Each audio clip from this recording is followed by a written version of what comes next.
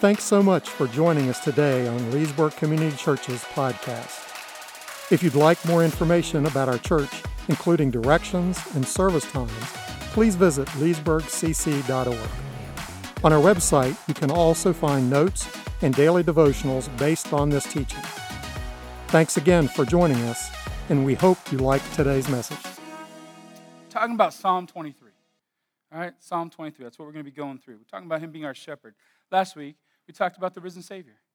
Right? And as we talked about the risen Savior, we said that he made peace by rising from the dead. He made peace between us and God. And then we said that he is the one that walks with us. He transforms our life. He is our Lord. Right? So that means we get to go through life. We talked about being transformed. We get this mulligan life, right? We get that second chance to live different. And he gives us the way to live. And then we said we have hope. Well, we're going to be looking at Psalm 23 and really tearing it apart and just looking at it and going verse by verse through the details of it. And because it talks about Jesus being the great shepherd. It talks about this idea that he's going to lead us, that middle point that we had last week, that he's going to transform us and lead us and guide us and take us down the path that we're supposed to go down. He's going to make our life very different, no longer self-absorbed, but now we're going to love others and care for others, and he's going to give us opportunities and show us the best opportunities ahead of us, and he's going to make our lives so that they lack nothing. What a promise. And so we're going to walk through what that looks like in Psalm 23. But before we do, I just want to say a couple things. Every week, for the next several weeks, we're going to give you a little bit more insight on what the Psalms are all about. We're just going to give you a little blurb, little 2 cents worth. What are the Psalms in Scripture? Well, today, I want to jump through, and I just want to tell you where the Psalms are at. I just want to tell you where they're positioned, why they're positioned there. And so what they are is they're in the Old Testament, right? The book of Psalms is in the Old Testament. Now, we don't call the Old Testament because it's no good, or because it's somehow dated, or it's ancient, and the New Testament is brand new. I mean, come on, the New Testament is 2,000 years old. It's not brand new. We call it the Old Testament because it described the Old Covenant. It described the covenant that God promised to Abraham and then to Moses and then to David. It was the story of the progressive story of redemption that was leading through the years of how God was going to redeem his people who were alienated from him. He was going to pay the price for their sin and bring them back into a relationship with him. It's a story about how he was going to be their God, and he chose a group of people and he was going to be their God, and he was going to lead them and guide them and tell them the way they should go. And even though they would constantly turn their back on him, he would draw them back to himself over and over and over again. And all of the Old Testament points. It's as if they're sitting there with a neon, all the Old Testament's pointing, like a neon light going, look this way, look to the Messiah. He's coming. And the New Testament describes the Messiah, Jesus Christ, showing up on the scene. It describes the Messiah living perfectly according to the law, which fulfilled the covenant that God kept his promise, and we continually walked against the covenant he made us. But then Jesus shows up and lived out the law perfectly. Not one mistake, not one error, not one sin could be found against him.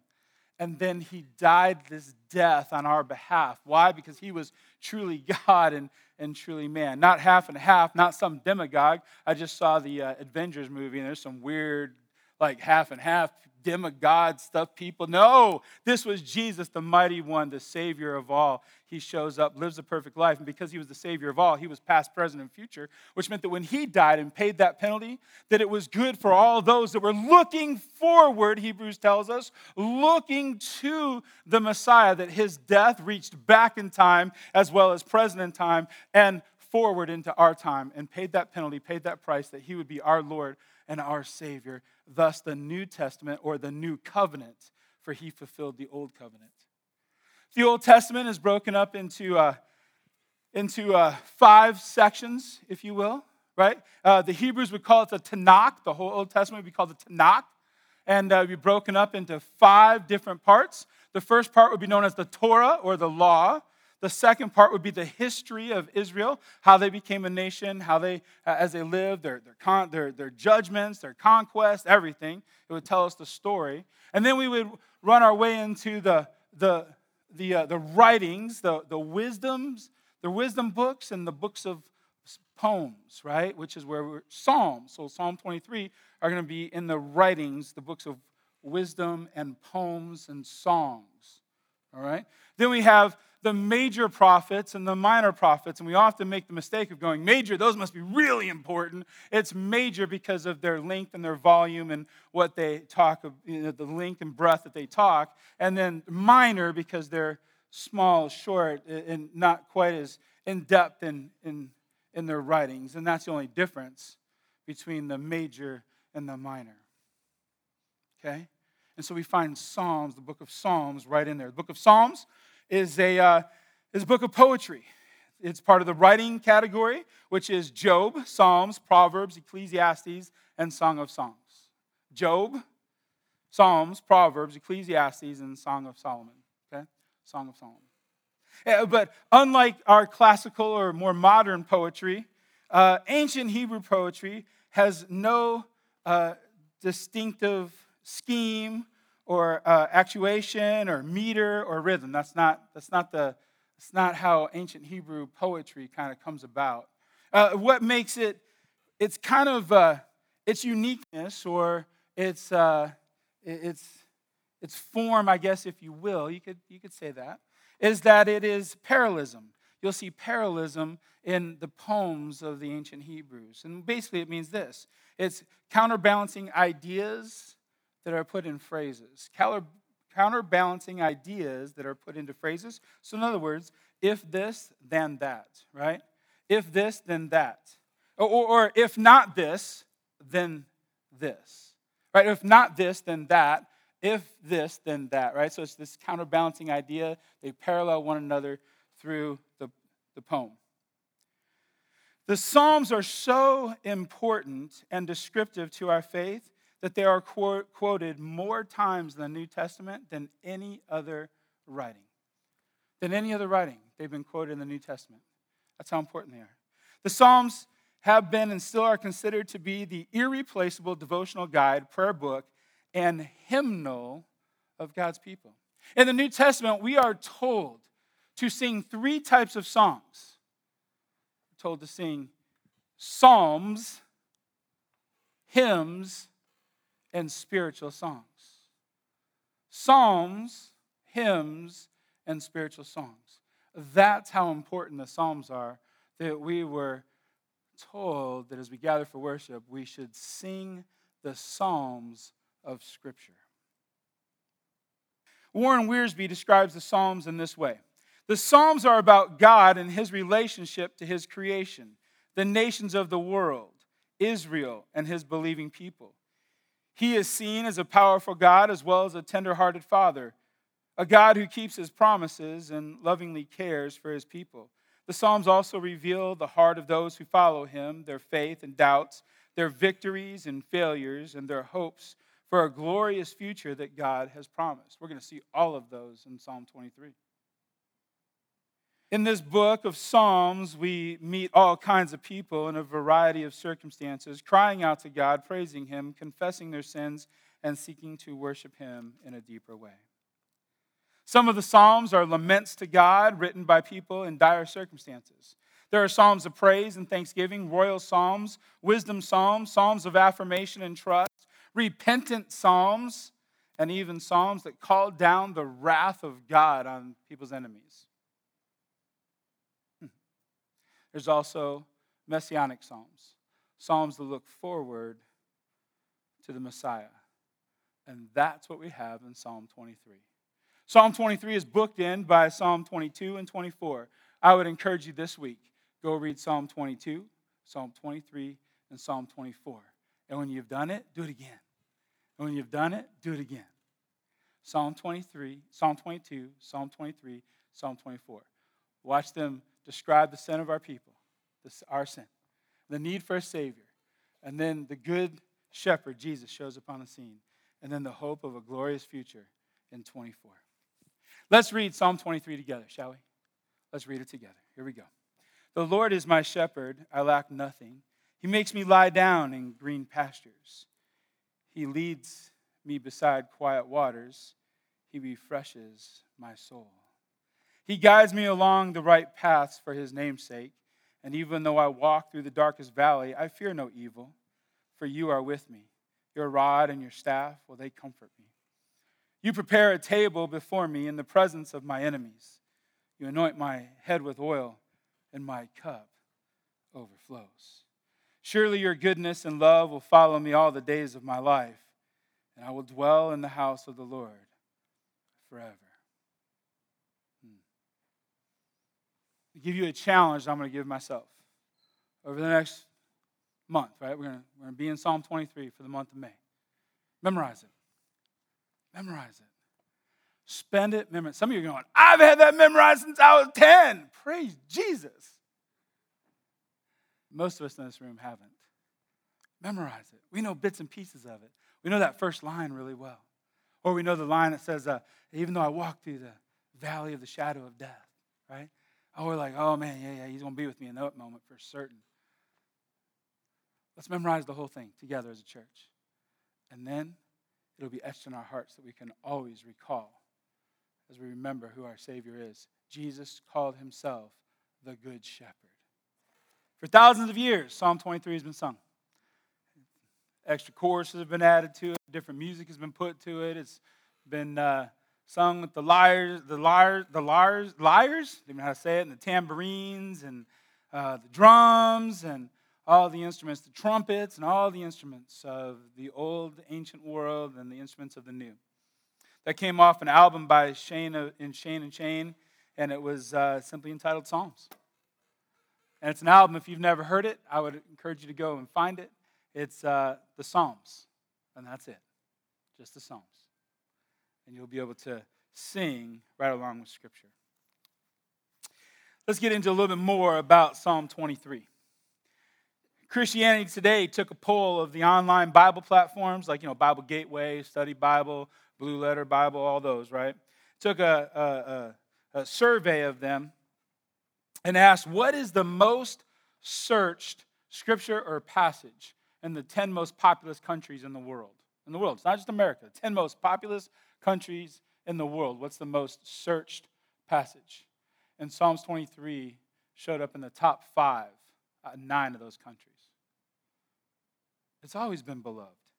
Charles Spurgeon said this. He said, it has been said that what the nightingale is among birds, this poem or this psalm is among one of them. For it has sung sweetly in the ear of many a mourner in his night of weeping, and has given hope that joy comes in the morning. See, because it's been said that the nightingale sings the sweetest and the loudest in the darkest of nights. And so Psalm 23 sings over us and gives us hope in the darkness of our moments. Some have called Psalm 23 the John 3:16 of the Old Testament. That's kind of interesting. Psalm 23 has dried many of tears, bandaged many of hearts, smoothed many of rough roads, and brought courage to the living and comfort to the dying. I have probably shared Psalm 23 at more bedsides and funerals than I've shared it anywhere else. It is a great psalm of incredible comfort. The metaphor of God as the shepherd has often been used. Two set scriptures that we can find it in are Psalm 95, when it says, He is our God, and we are the people of His pasture, and the flock under His care. Another one is Isaiah 40. He tends His flock like a shepherd. He gathers the lambs in His arms. He carries them close to His heart and gently leads those that have young. To say that it's a psalm about a great shepherd is true. But it's more than that. It's a psalm of our great shepherd, the Lord Most High. The author of it was David. Many different authors, although authors that we find have written psalms through the book, but by far David wrote the majority. And he is said to have written this one. Now, many of the psalms, we don't necessarily know who wrote them. We can tell by the language in them or the descriptions. We can align them to different people's lives. And we know so much about David's life that it's easy to attribute many of the psalms to him. If we ever thought that singing praises to God was for the weak, or if we thought that singing or weeping over the Lord and who He is was for the faint of heart, just remember that next time you think about it. David, the most mighty warrior in all of Scripture and our history. David, a brutal man, make no mistake. He was a brutal man. Sung and wept and danced and cried before the Lord as he worshiped him with all of his heart. Be good for us to remember that. Many people think that this was written by David in his younger years as he was a boy out in the pastures and as a shepherd. Most likely it wasn't. But he was a shepherd. Most likely it was written in David's later years, but he was a shepherd. Remember, if we recall back to 1 Samuel 16, Samuel shows up to anoint the next king of Israel, right? The next king of of God's people. And he shows up and he tells him to go to Jesse's house, and he goes to these strapping guys, these handsome guys, these well-equipped men are showing up, and they're all lined up, and Samuel's walking down the line. Can you imagine being one of them? They're all lined up, and who's going to be the next one anointed to be king? Woo! Not you. Nope. Lord, this one? It's got to be this one. Not you either. Going down the line, waiting for the Lord to go, that's the one. I don't really know how Samuel did that. Was there a halo sticking? I don't know. But somehow or another, the Lord was saying yes and no to these different people, and it was no to everybody. And all of a sudden, he gets to the end of the line, he looks at Jesse, and he goes, is this all you got? I'd just like to be one of those men, right? All you got? Well, I mean, I got a son, but he's out in the field. He's out with the sheep. Go get that one. Go get him. So he sent for him, and he comes in and says he's all rosy-cheeked from being out in the sun, and he's dirty, and he's been with the sheep, pretty dirty animals, and the Lord goes, that's him. For I judge a man by his looks, by his appearance, not by his looks. Got that one wrong. I judge a man not by his appearance, but by his heart. Not by his appearance, but by his heart. Whoa. In Psalm 78, David tells us this is what happened. He chose David, his servant, and took him from the sheep's pen. From tending the sheep, he brought him to be the shepherd of the people Jacob, of Israel, his inheritance. And David shepherded them with integrity of heart, and with skillful hands he led them. See, sometimes we think that even the shepherd's life is pretty easy. They're just out there wallowing around in the grass and the meadows with the sheep and just kind of moving and moseying. And I got my little staff, and here I go, and get over here a little bit. That was a lot of work, and let's take them to the next pasture, and they roam around, and I sit around and go, oh, I'll write some psalms. I'll write some songs to Jesus. No, make no mistake, a better image of a shepherd, especially in ancient time, would be maybe the most masculine Montana cowhand, maybe. Maybe what we would think about them, that rough and rowdy guy. They worked hard. There was very few days off. If you mismanaged the sheep, it would cost him his reputation and probably bring his family to ruin. He had to care for and live with the sheep, most often away from his family. There would always be the possibility that he would lose a sheep or two, so he was always on guard, always ready, always watching, always available, so he wouldn't lose even one. David tells us as he recounts how the Lord had trained him and raised him up, prepared him on his way out to fighting Goliath, this massive giant that all of Israel's army wouldn't even begin to go after. And he says, are you kidding me? Man, I've been out in the pastures. I've been out with the sheep, and a lion shows up to rip the guts out of my sheep. And I took care of him with my bare hands. And then there was a bear. I took care of that one too. Not me, but the Lord. If the Lord can take care of a lion through my hands, he can take care of a bear through my hands. This Goliath, this Philistine, what chance does he have? Woo! He learned some lessons out there in the pasture, didn't he? He learned how to depend on the Lord. He learned the power of the Lord. He learned what the Lord's willing to do to a person that's a willing vessel and has a willing heart. A shepherd's nobody you're going to want to mess around with. And basically, through this psalm, Psalm 23, David's telling us this. He's essentially saying, for what I was for my father, as the shepherd of his sheep, my God has been for me. what I was for my father as a shepherd for his sheep, what I was for the people of Abraham, Isaac, and Jacob as their king. It's what my God is for me, and so much more. It was most likely not written in the sunrise of David's life, but in the sunset. In Psalms 23, there are over 20 pronouns. The Lord is my shepherd. All the verbs are in the present tense. This is a reality, a personal reality to David. He's just not writing something that we should all know and a good song that maybe we'd all want to sing. He is writing of a present reality, and it is personal. This is my God, my shepherd, and he makes me lack for nothing. And then he unpacks what that means. It's been said that Psalm 23 is like a beautiful pearl necklace, and that my God and my shepherd are the string, and everything that comes after it in Psalm 23 are the beautiful pearls. What it is that our God does for us and how he cares for us. Now, let's get into verse 1, shall we? Let's get into verse 1. If everything in the rest of the verses hinges on verse 1, then let's get into it. It starts with this. The Lord is my shepherd. I lack nothing. I lack nothing. Do me a favor. It'll be the very last slide up there, Kevin. Put that one up. The Lord is my shepherd. I lack nothing. That's the only slide you're going to see today. There won't be another one. There's no points. There's no anything else. See it.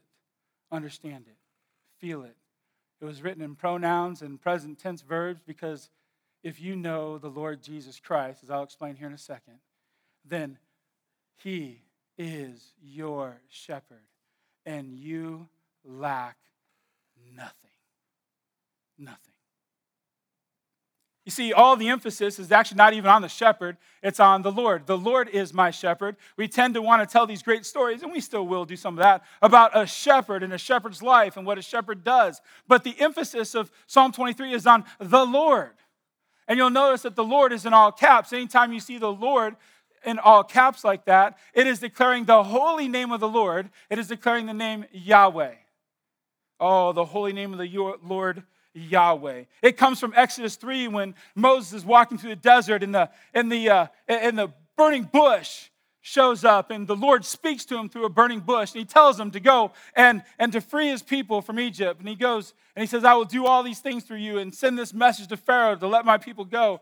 And Moses says, well, who am I? What kind of authority do I have to walk up to Pharaoh, the king of all, the greatest king, the one that's king over everything? And he goes, oh, really? You tell him that I am sent you. You're going to walk up to Pharaoh and say, hey, let my people go. By what authority? I am sent me. What? I am is Yahweh.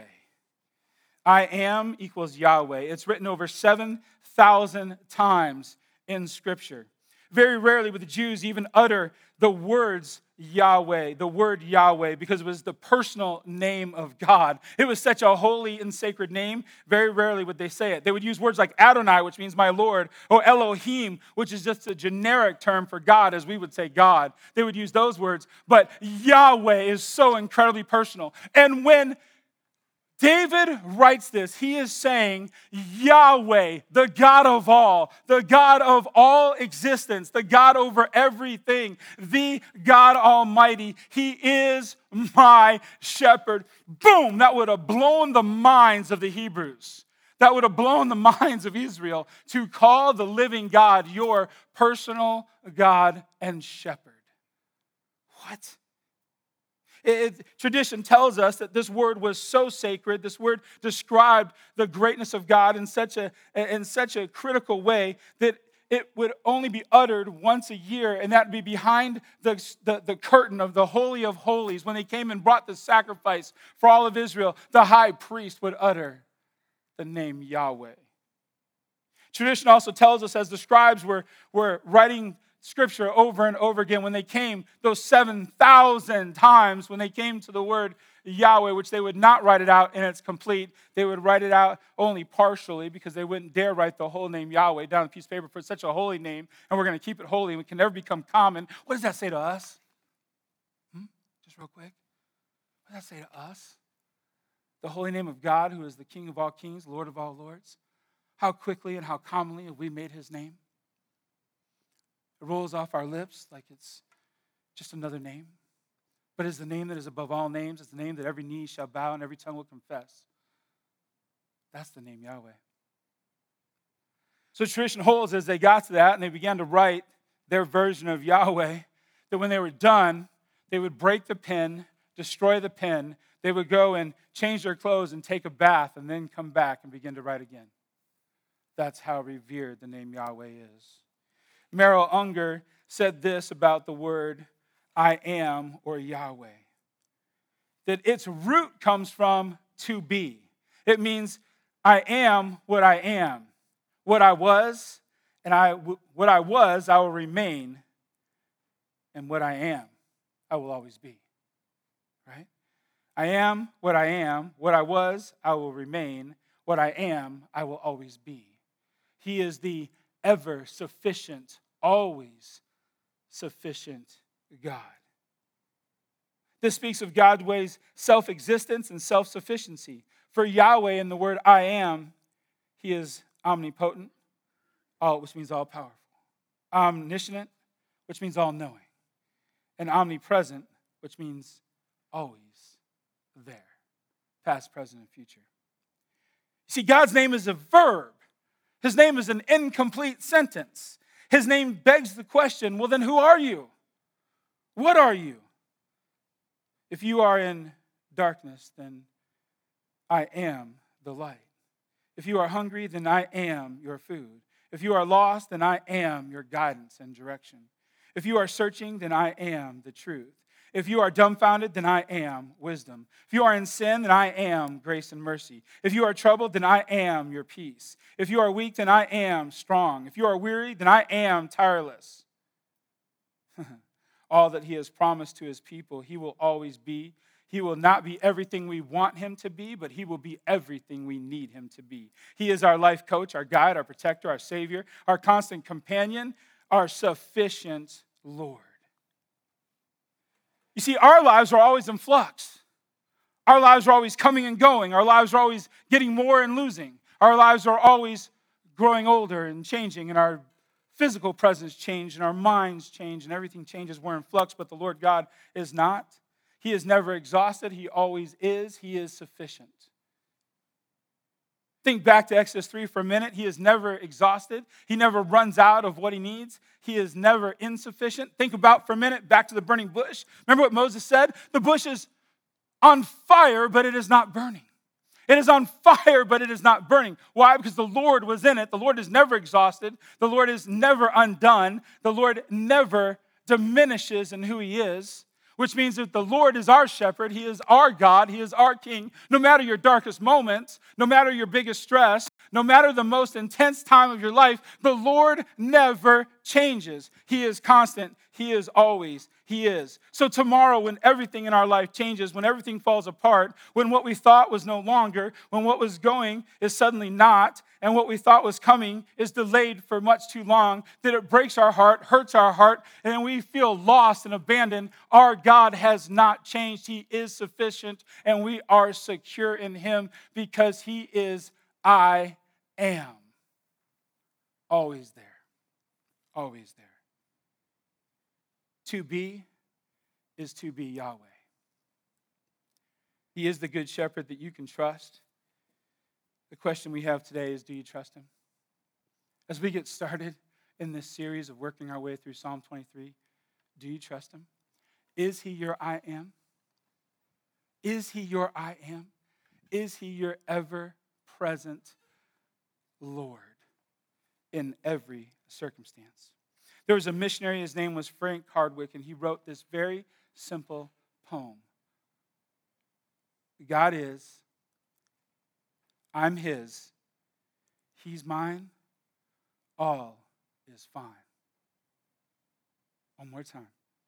God is, I'm his. He's mine. All is fine. For the Lord, because of who he is my shepherd. I lack nothing. You see, because in him, we have everything.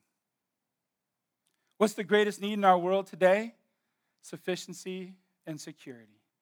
Everybody's looking for it. We want more. We want more. We just want to be sufficient. We want our lives to be sufficient. We want there to be enough. So we go after it, but it seems fleeting. And even when we get enough, it doesn't quite seem like it's enough, and it just seems fleeting. And yet the Lord, our God, the I am, is sufficient in every moment of our life.